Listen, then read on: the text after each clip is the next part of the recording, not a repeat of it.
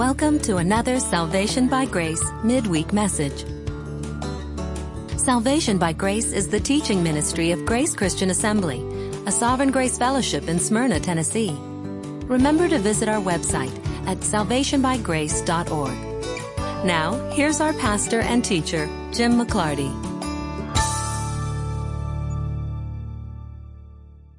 You can turn to Proverbs chapter 14. 2 weeks ago, when we were looking at Proverbs chapter 13, we also looked at the first 2 verses of chapter 14. So today, we're going to be starting at verse 3.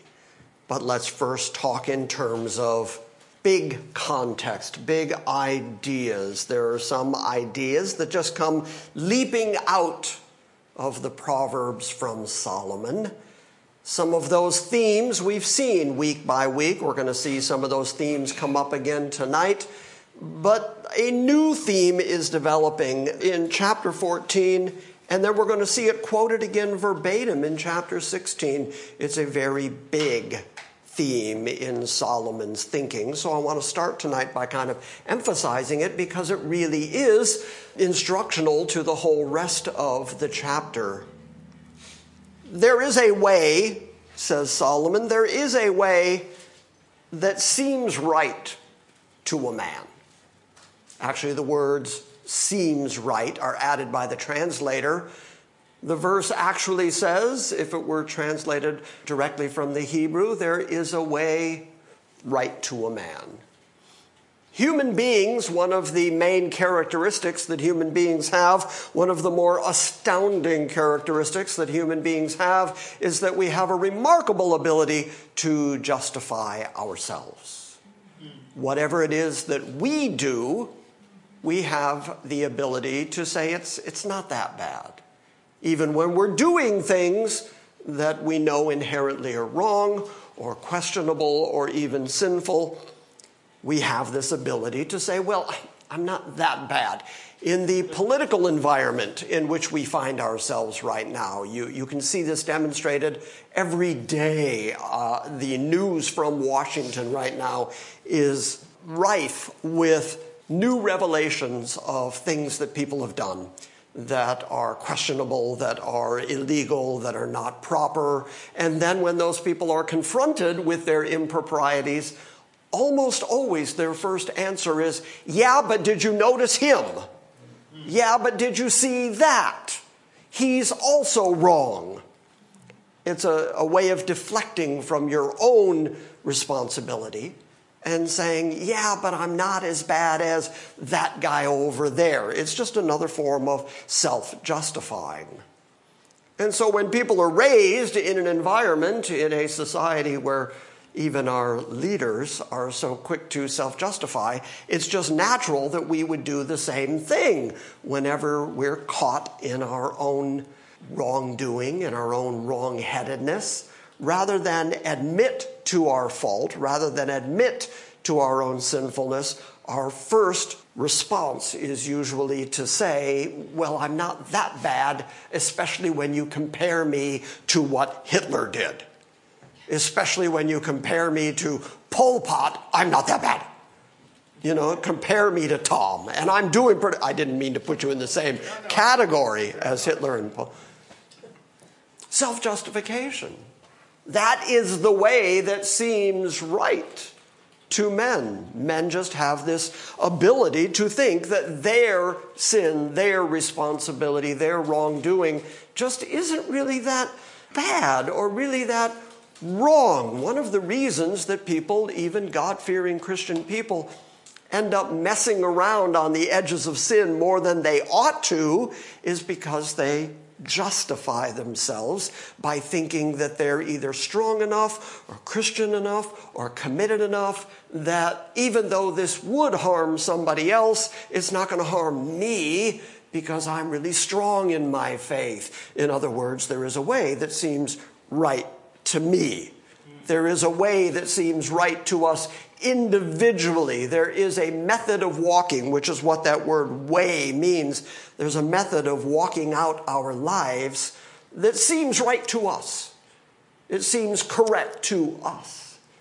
The question is it correct to God?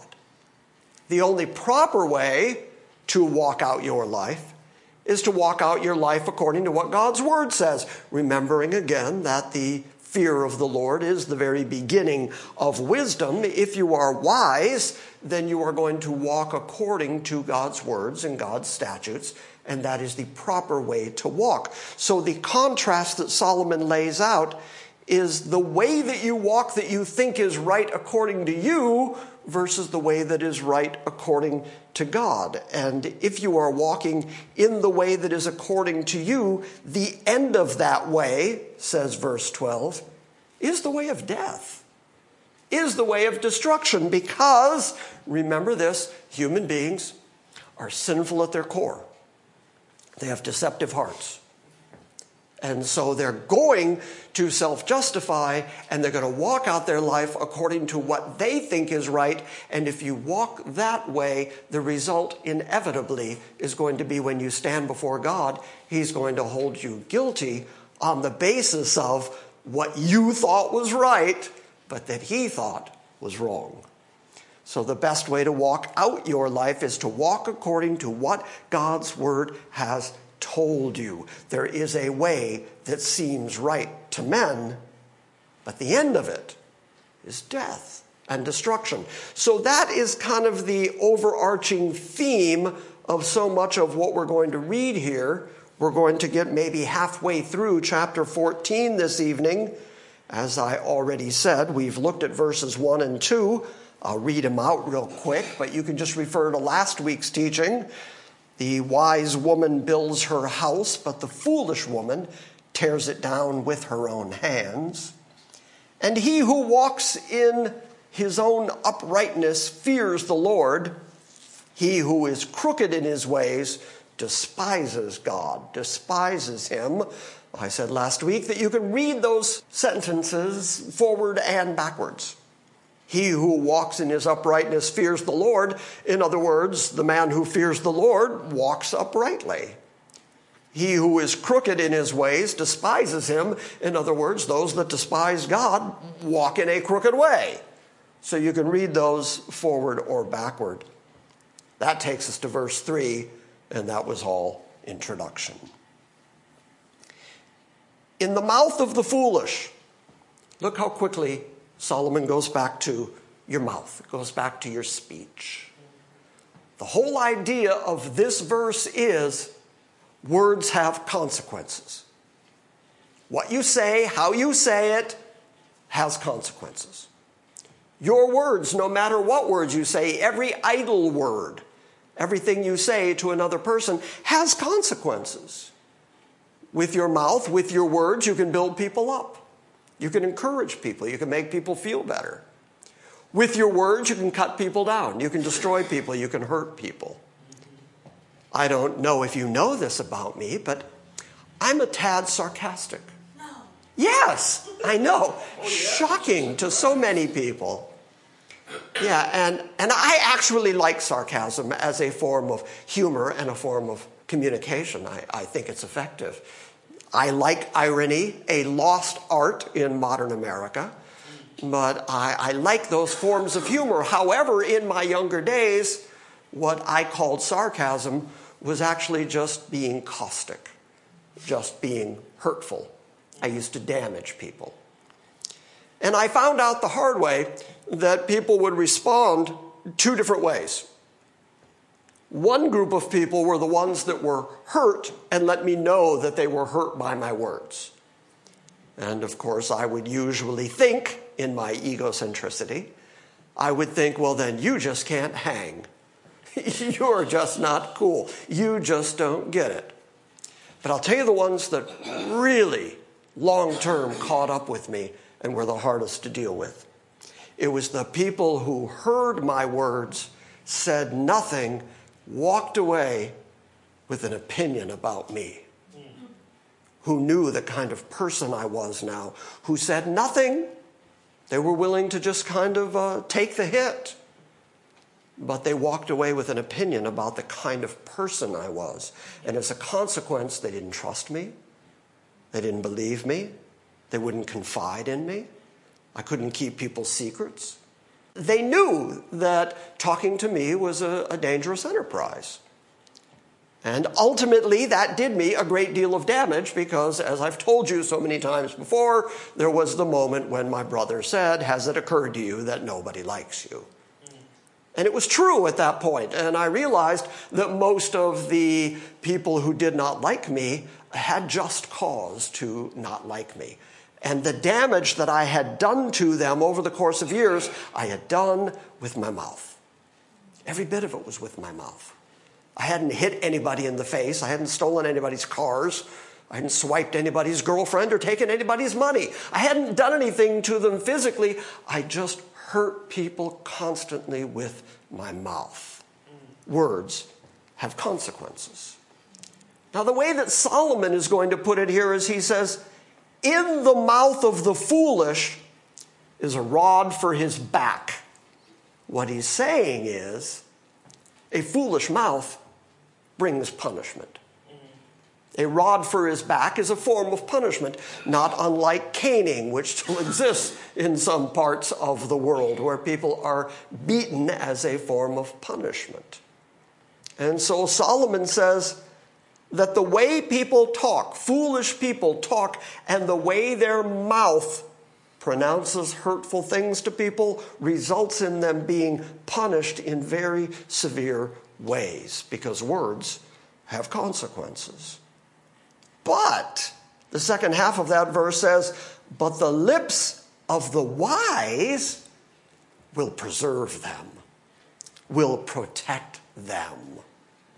Wise people use their words to encourage people, to build up people, to bring people to the Lord, to bring people to wisdom. And by doing that, they are preserving themselves. They're protecting themselves from punishment because they're making friends. They're making comrades. They're making people who trust them. They're making people who know that they can keep secrets.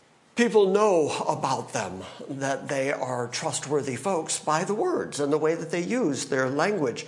And so you've got to be careful about how you speak, about what you do. Are your words encouraging people, or are your words cutting people down? Are your words making fun of other people? Are your words sarcastic and caustic towards other people? If that's the way you're living, you're going to be one day found out, and you're going to be suitably punished for it. You may not get a rod across the back the way Solomon describes it, but you may one day have somebody who loves you say, "Has it occurred to you that nobody likes you?" One day it's going to catch up with you. Words have consequences.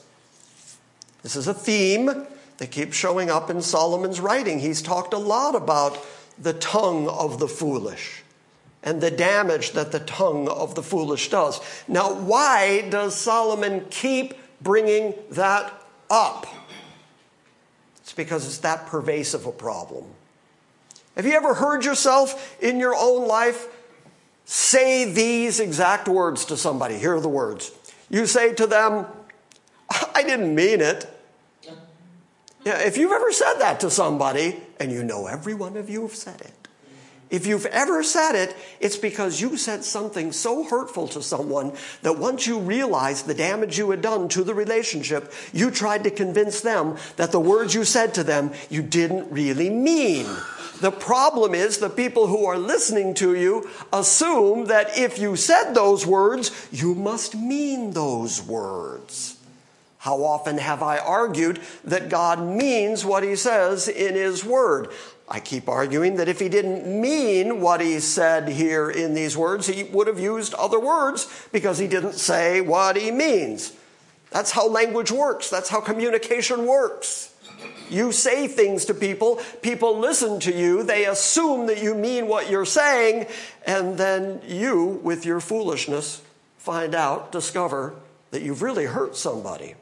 Or you've run somebody away from you, somebody who you didn't mean to run off, and you end up saying, "I didn't mean it." Well, you know, the only words you never have to eat are the ones you never say. What's the old phrase? I've brought it up before. It's better to remain quiet and let people assume you're a fool It's better to do that than to open your mouth and prove the point. Remove all doubt that you are in fact a fool. Your dad would say that to you so many times? All the time. Yeah, what does that say about you?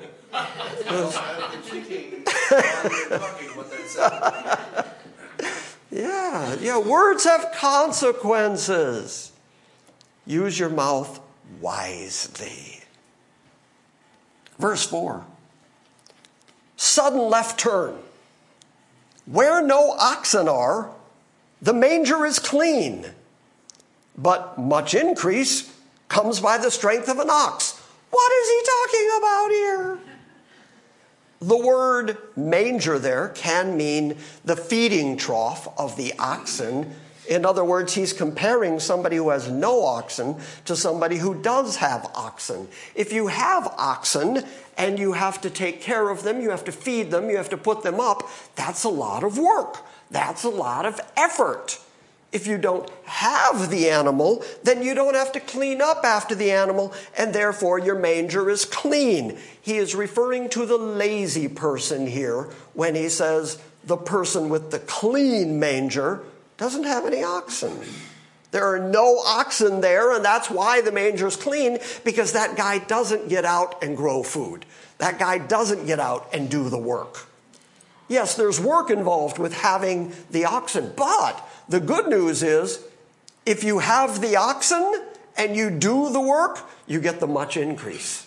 So much increase comes to him who's willing to put in the effort. So here again, this is another one of those themes that we see Solomon returning to time and time again. The theme of this verse is do the work. The theme of this verse is don't be lazy. Don't sit around thinking that stuff is going to come to you. If you're not willing to get up, get out and do the work, you have no right to complain. Get up, go do the work. Even though the manger is clean, that's because there's no oxen. But by the strength of actually having oxen, that's where you're going to have increase. You're going to have food. You're going to be able to plow your fields. You're going to have more increase if you're willing to put in the work. Now, verse 5, again, a big left turn from what we just read, says, a faithful witness will not lie, but a false witness speaks lies. The way to understand that verse is to start by understanding what a false witness is. A false witness is somebody who did not witness what they say they witnessed. That is a false witness. That is why, among the 10 commandments, there is a command not to be a false witness. When Jesus was in front of the council, when he was being accused, they couldn't find anybody that could really bring anything against him that would cause his death. And as a consequence, we read that they brought in a series of false witnesses, people who would come in and say that they had seen him, that they had heard him, even though they did not see or hear the things that they claimed to be witness to. But a true witness is somebody who actually genuinely witnessed it. Therefore, they can come into a court of law, tell their story, and their story is going to be true because they have firsthand witnessing of what happened. When you speak to somebody who's actually seen, who is actually a witness, especially in court, their story, their tale is going to remain consistent. I do believe that I have told you before that one of the ways that cops will examine your story is once you tell them the series of events that took place leading to whatever it is, the accident or the event, they'll ask you to tell that story backwards. Because if you're telling the truth and you're really remembering what you actually saw, you can recite the events backwards. If you're making it up step by step, you're going to forget it when it comes time to take it backwards. A true witness is somebody who is going to tell the truth because they actually experienced it. But a false witness is going to speak lies. He must inherently be speaking lies because he is a false witness. So these are two sentences that you can again read forward or backwards. A faithful witness will not lie. One who does not lie is a faithful witness. A false witness speaks lies. Someone who's lying as a witness is a false witness. This idea comes up a couple of different times in this chapter. Look at verse 25. It says, a truthful witness saves lives, but he who speaks lies is treacherous. In other words, he's evil to the core. If he's willing to speak lies, if he's willing to be a false witness, he does not have the truth in mind, wisdom in mind. He's trying to cause trouble. He's trying to create guilt on behalf of somebody who's actually innocent. He's trying to do damage. Somebody who's willing to be a lying witness is inherently treacherous. But a truthful witness will tell the truth, which will result in saving lives, which will result in the truth coming out, which will mean that innocent people don't get falsely accused. And so that saves lives. So Solomon, who acted as a judge in Jerusalem, would certainly know the difference between true and false witnesses, and he would have a lot to say about the necessity of people telling the actual truth, not telling something the way they wish it was. And once again, I won't say anything about Washington. The ESV says a false witness breathes out lies. The implication is it just comes out so easily they don't even have to form words, just breathe it out in their lying. Yeah, that's part of their character. It's part of their nature. They are false. They are treacherous.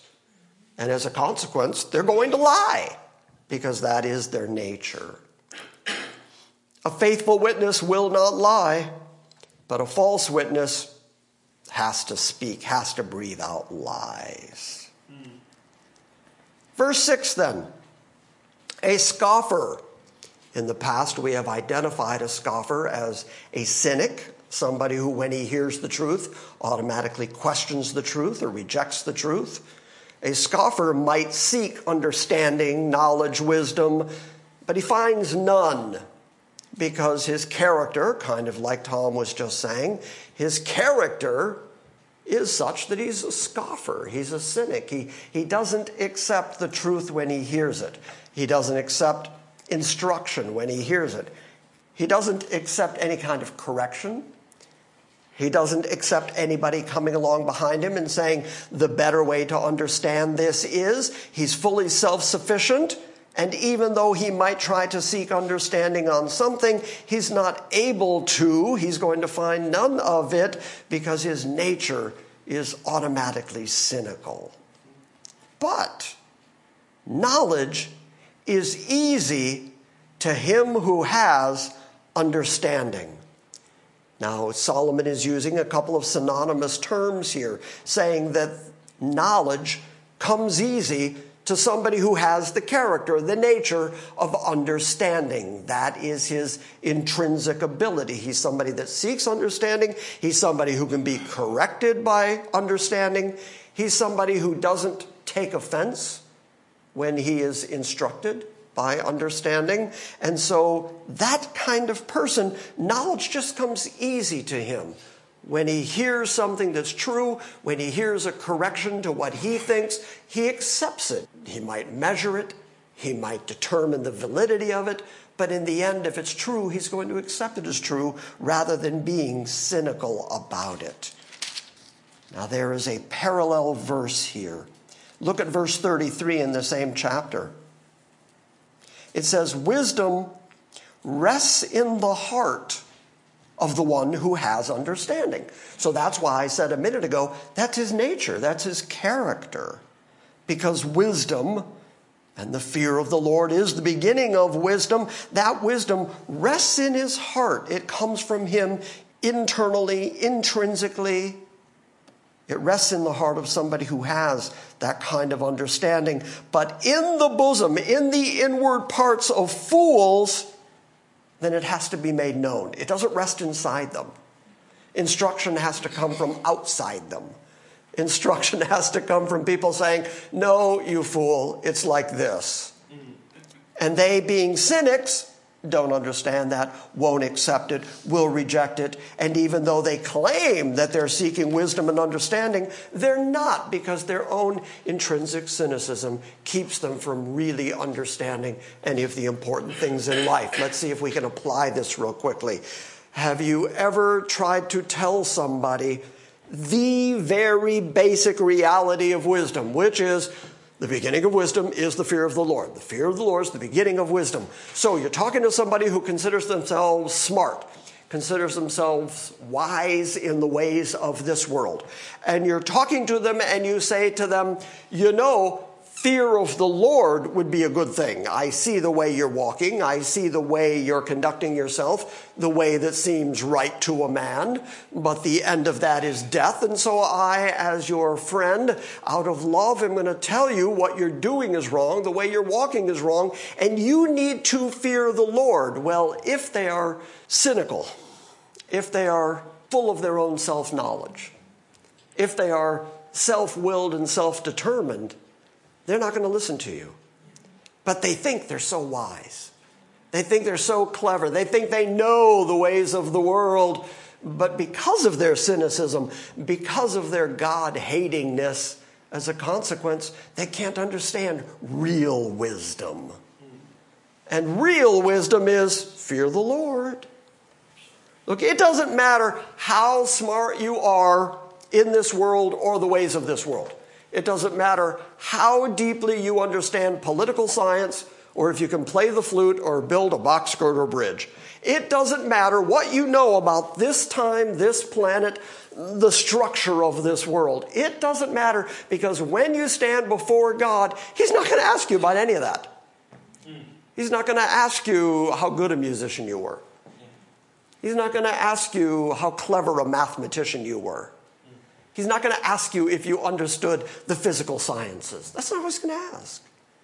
He's going to judge you based on what you do with His Son and how much fear you have of Him, how much reverence you have of God. That is the determining factor for all of eternity. And so if your worldly wisdom and your cynicism and your self-satisfaction leads you to feel like nobody can tell you anything, nobody can correct you on anything, then you are the scoffer who claims to be seeking wisdom, but you're not really finding wisdom.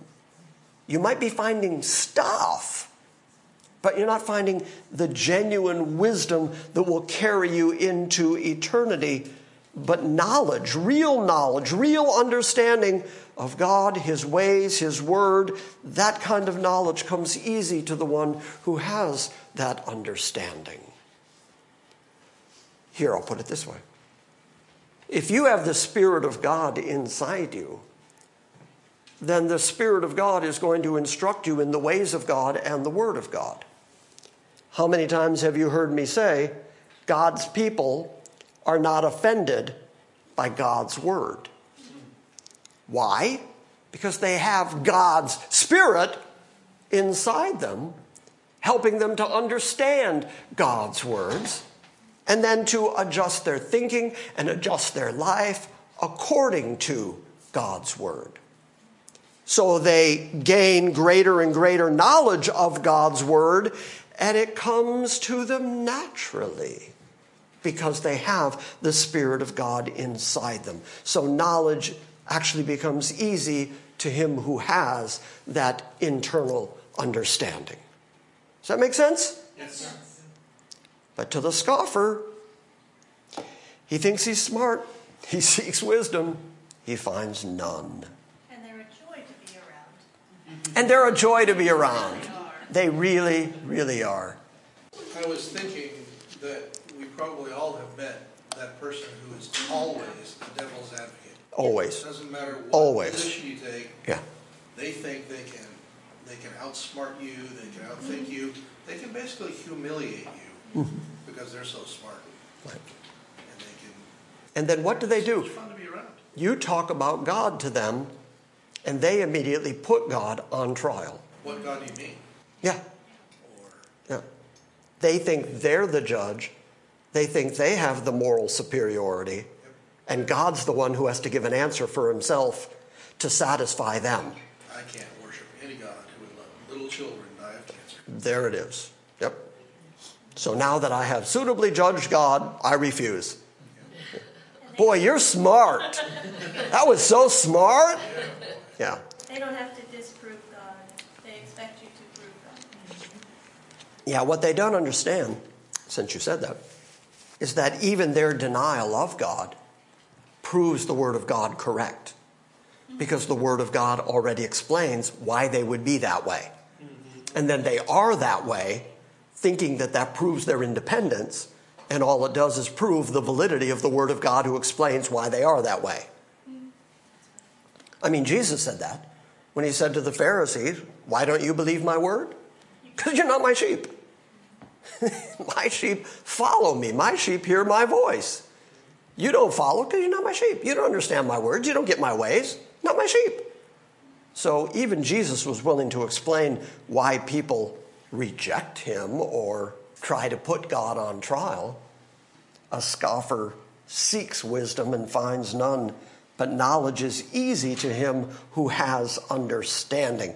Last week we looked at verse 7, which says, leave the presence of a fool, or you will not discern words of knowledge. If you're hanging out with a bunch of goofballs, if you're hanging out with a bunch of fools all the time, then what are the chances you're going to come across the wisdom you need to get on with life and eternity? You're not going to come across that because the people that are around you are not only going to suppress that truth, they're going to keep you from hearing it. And when you do hear it, like Steve just said, they're immediately going to attack it. And so the advice from Solomon is, get away from them. Why are you hanging out with them? Why are you hanging out with a fool once he has proved himself to be a fool? Wisdom would be to get away from him and hang out with people who are actually going to help you advance in life and in eternity. Leave the presence of a fool, or you will not discern words of wisdom. Verse 8, the wisdom of the prudent is to understand his way. So we began tonight by saying there is a way that seems right to a man. The end result of that way is going to be death, destruction. And so the wisdom of a wise man, a right-thinking man, the wisdom of the prudent is to think about, to understand, to comprehend his own way, his own walk, the way he's conducting himself. That becomes more obvious when you look at the second part of the verse, which says, but the folly of fools is deceit, is lying. That's part of their foolishness. The foolishness of fools is to lie to themselves and tell themselves they're fine. Tell themselves they're okay. Tell themselves they don't need that God. Tell themselves, no, the Bible, we don't need that. That's something somebody wrote 2,000 years ago. We don't need to conduct our lives according to what that says. They set themselves up as the judge of what is right and what is true. But a prudent man, a wise man, understands, thinks about, comprehends his own way.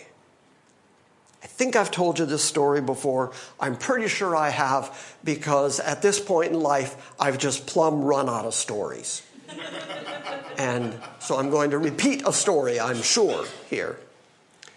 I've told people before that when I hit 50, one of the things that was cataclysmic for me, a change of life for me at 50, was that for the first time I learned how to think. And when people ask me, what do you mean by that, Jim? What do you mean you learned to think? I say, well, up until now, Everything in my life happened to me, and then I reacted to it. And I never seemed to get out in front of anything. I never seemed to stop, consider my own way, think about whether what I was doing made sense. What I'm doing right now, is that serving to advance my life? Or is this going to come back to haunt me later? Is this going to come back to damage me later? I was so busy reacting to everything that came my way that I never really got out in front of life and thought about, how am I conducting my life? How am I walking out my life? What are these things that I'm thinking about? What are these things that I'm watching? What are these things that I'm listening to? What about these people who I call my friends?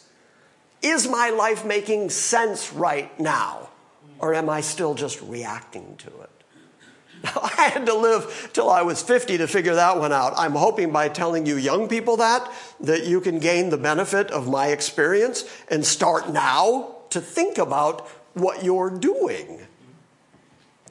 And so Solomon says it this way: the wisdom of the wise, the prudent, the thinking people is to understand his way. Why am I doing what I'm doing? Why am I here right now doing these things? Why am I making these decisions? Why am I conducting my life the way I am? And does this make any sense? He says that's what wisdom would do. But the folly of fools is to lie to themselves. The folly of fools is to say, whatever happens in my life, whatever I do, no matter who I lie to, who I hurt, well, I'm fine, I'm justified. I can do whatever I want to do because I'm cool, and I've decided I'm okay, and I'm okay, you're so-so. That's what I've decided about me. But that's foolishness. That's to lie to yourself. Wisdom is to understand your way, because, again, there is a way that seems right to men, but it's leading to death.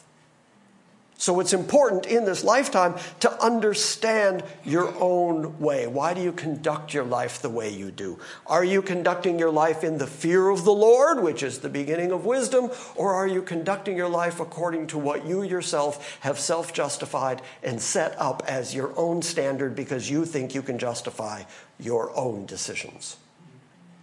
And everybody, anybody on this planet has to deal with that question at some point. Are you willing to stand before God on the basis of you and what you think and what you have determined is right for you? Are you willing to try to make that case to God?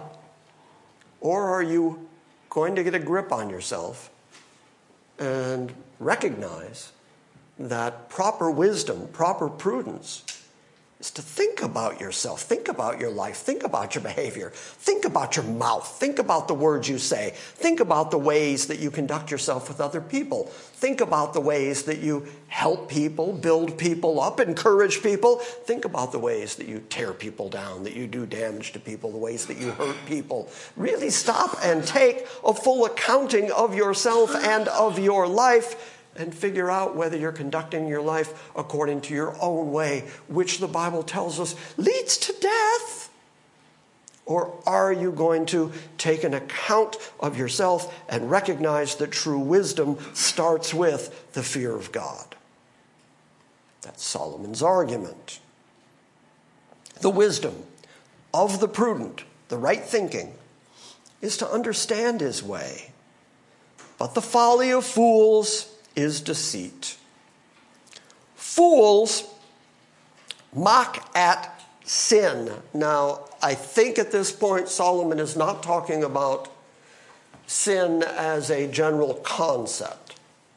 We all know that all men are sinners, or that we're born with a sin nature. Instead, what he's talking about here appears to be harming other people, hurting other people, which is sinful, but fools will mock at that. And the reason that I say that is that in a few verses, he's going to talk about how people deal with the poor. Look at verse 20. He says, the poor is hated even by his neighbor, but those who love the rich are many. That's as true in Solomon's day as it is today. Billie Holiday even wrote a song about it. And God bless the child that's got his own. There's a chorus in there that says, and when you've got money, you've got lots of friends hanging around your door. But when the money's gone and the spending ends, they don't come round anymore. Okay, same idea here. The poor are hated even by their neighbors, but those who love the rich are many. Look at verse 21. And he who despises his neighbor, the poor neighbor who he hates, he who despises his neighbor sins. So that's the kind of sin that I believe Solomon is talking about here. That despising of your neighbor, that hurting of your neighbors because of their poverty. And of course, the second half of verse 21 says, but happy, blessed, content is he who is gracious to the poor, who is kind to the poor. So there is a kind of sin that has to do with hurting other people, looking down on other people, taking advantage of other people. That kind of sin, fools mock at. Fools make fun of that, think it's fun, think it's sport, take advantage of other people, get whatever you can get what you can get for yourself, even at the cost of other people. That is a sin, according to Solomon. But among the upright, there's goodwill. The same way that he said that happy, blessed are those who are gracious to the poor. Over here in verse 9, he says, among the upright, there's goodwill toward people. If you generally have goodwill toward people, you're going to try to help people, lift people up, do right by people. Jesus said things like, those who curse you, don't curse them back. Love your enemy. Things like that. Difficult things, but it has to do with how you treat people. Among the upright, people who are right thinking, people who are upright in their heart, they're going to have goodwill toward people. They're not going to mock at the sin, the destruction, the harm, the hurting of people. And there are plenty of people in the world, even today, who I think fit in the category of people who mock at the harm of other people. People who gladly take advantage of other people. But the way of the upright is that they have goodwill toward other people. The heart, and this is a really insightful proverb here. The heart knows its own bitterness. What Solomon's getting at there is, you're the only one who knows what's going on inside you. I've told you before, because again, I've run out of stories, but I told you before that I was talking to one of my preacher friends, and he said to me, well, you don't know what it's like. He was talking about his situation, what he was going through. And he said to me, you don't know what it's like. And the truth is, you're right, I don't. Because, and get this correct, because nobody knows what it's like to be anybody else. You only know your own experience. You only know your own heart. You only know your own body. You only know your own head.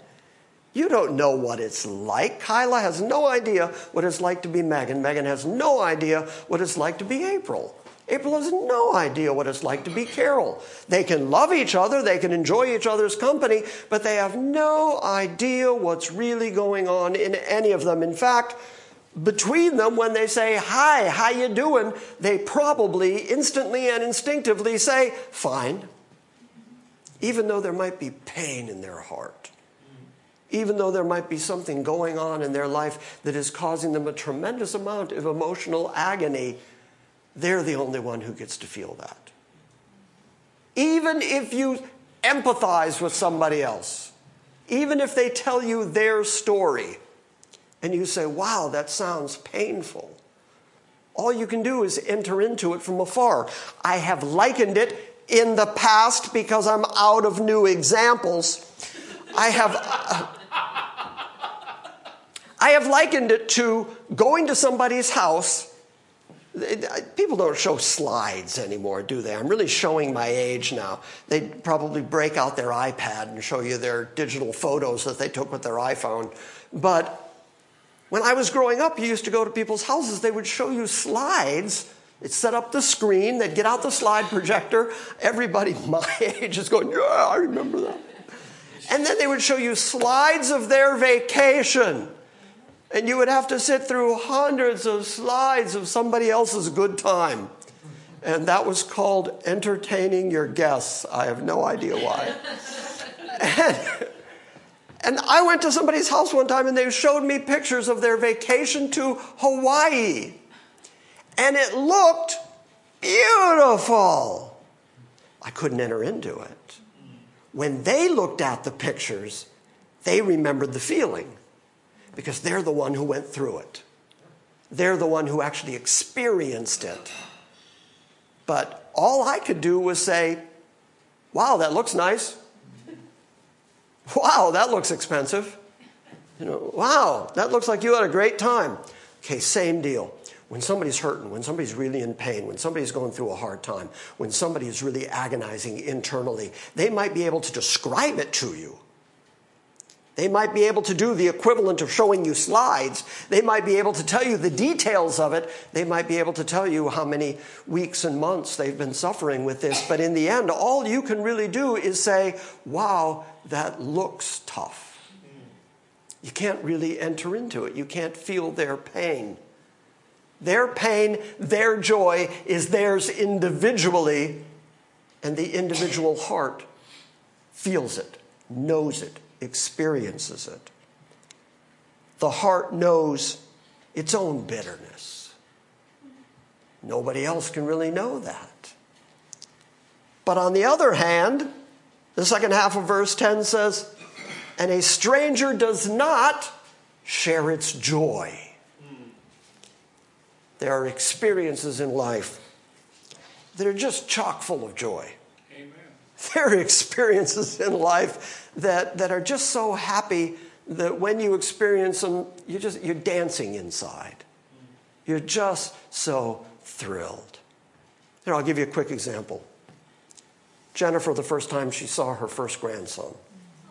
Right? Look at her. Her face just lit up. I just said that, and her face, whee! Yeah. And you know what? That's a joy she feels unlike any of us feel it. We can watch it. We can see it on her. We can see it on her face. We can say, boy, that makes Jen really happy. But we don't share the same joy. It's not our grandchild.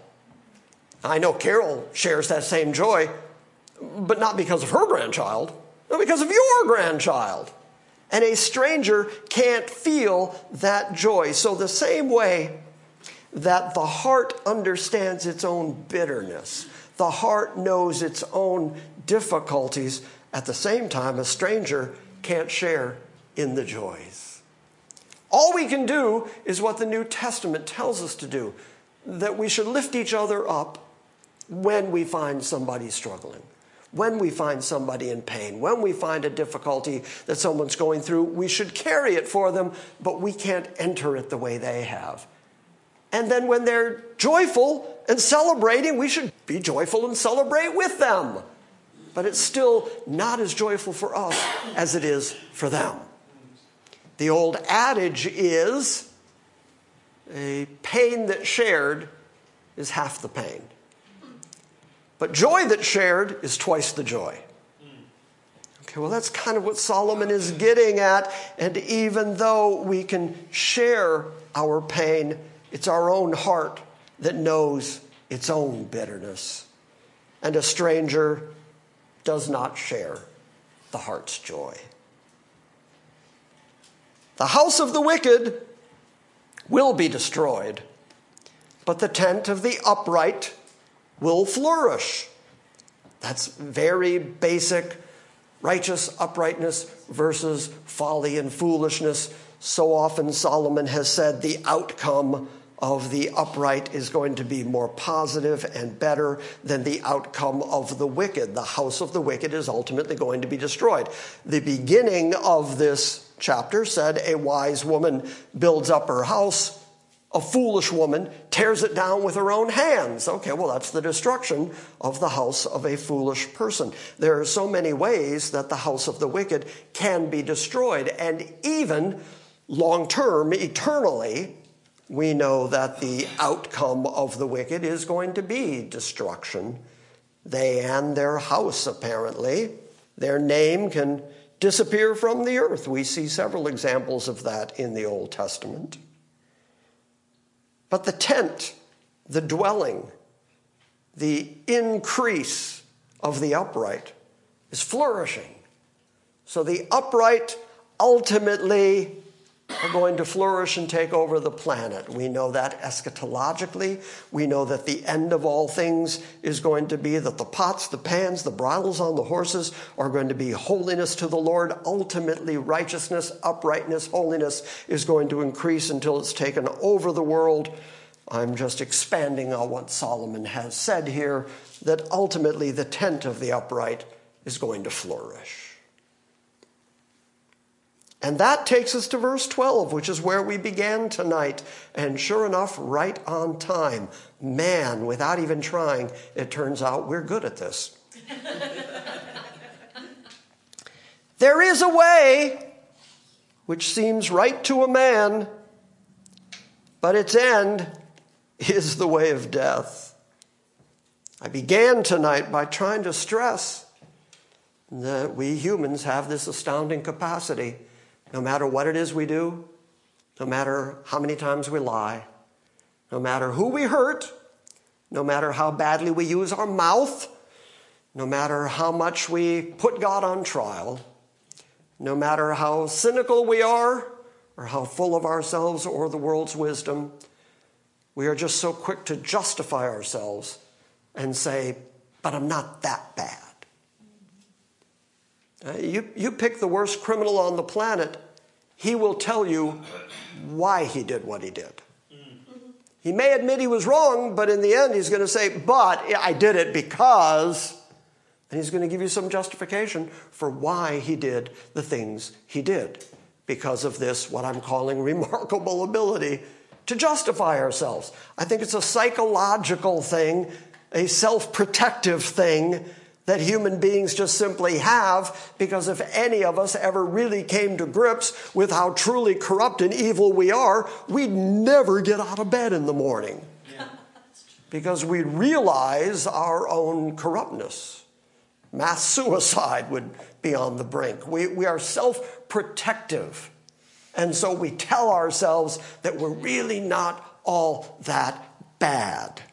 And then once you've convinced yourself that you're really not all that bad, you'll start thinking, my ways aren't that bad. The way I conduct my life, the way I use my words, the people that I hurt, the chicanery I get into, the way that I enrich myself on the backs of other people, the ways that I make fun of the poor and I hold them down, the ways, everything that we've read so far in this chapter, all the ways that foolish people behave and act in this lifetime, they still have the ability to say, but, that's just my way. It's just how I am. It's just, hey, I got mine, you get yours. They're going to justify themselves. Have you ever seen the bumper sticker that says, he who dies with the most toys wins? What is that? What is that bumper sticker? It is a form of self-justification. It's a way of saying, yes, I'm greedy, but I'm going to put a positive spin on my greed and say that I win because I got more toys than you.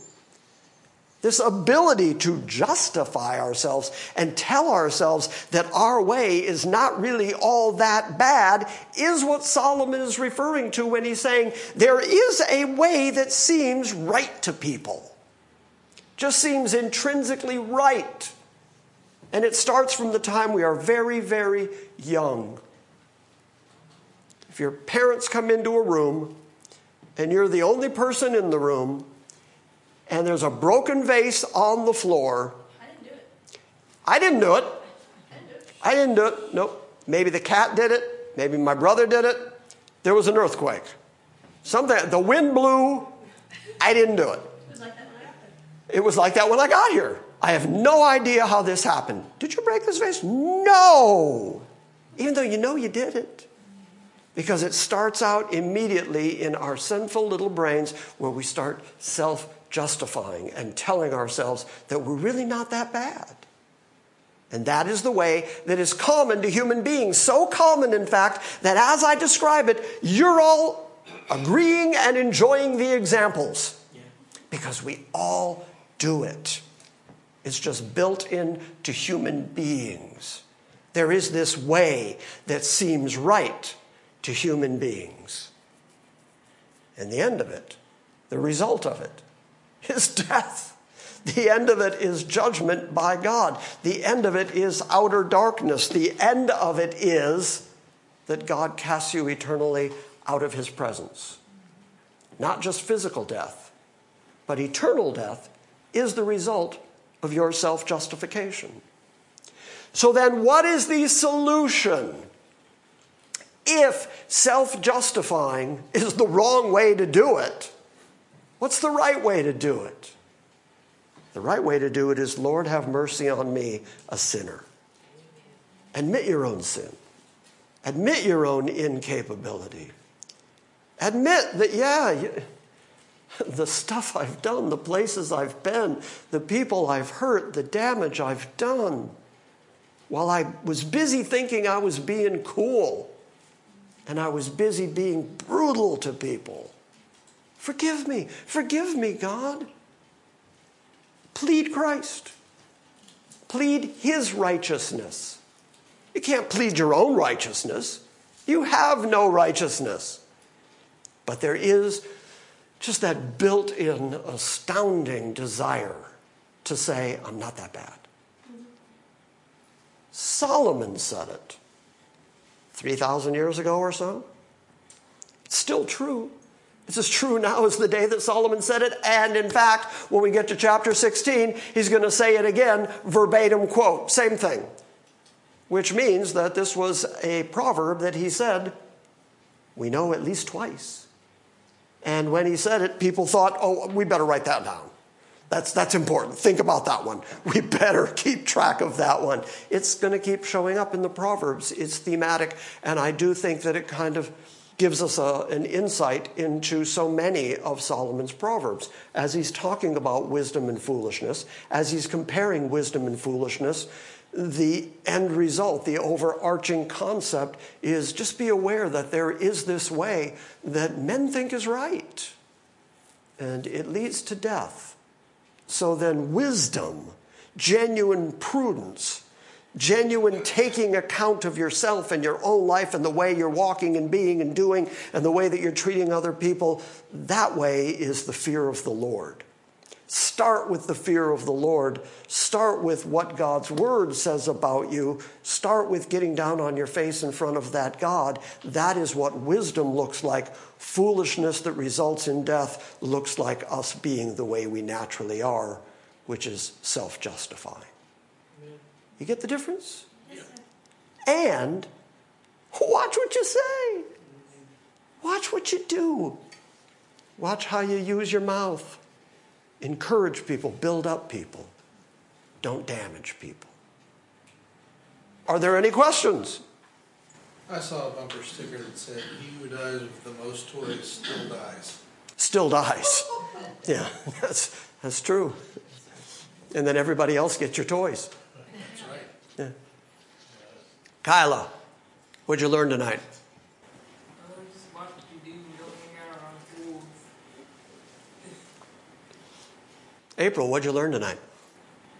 Watch my tongue. Boy, we could all learn that one, couldn't we? James, what'd you learn tonight? I agree with staying away from fools and to bring in wisdom. And there's certainly was an example in my school where someone was foolish enough not to listen. He got sent out of school. There you go. Solomon's words come back in reality, just like that. Yeah. What'd you learn tonight, Megan? I got about 20 years until I start thinking. She She's your daughter. I'm so sorry I asked. Did you learn anything tonight, Carol? Yes. Are you glad you were here? Oh, yes. Okay, I'm glad you were all here. Say good night to the internet congregation. Good night. Thank you for listening to this week's Salvation by Grace message. We welcome your feedback and encourage you to visit our website at salvationbygrace.org. And we invite you to join us next time when we gather around the Word and study the sovereign grace of God.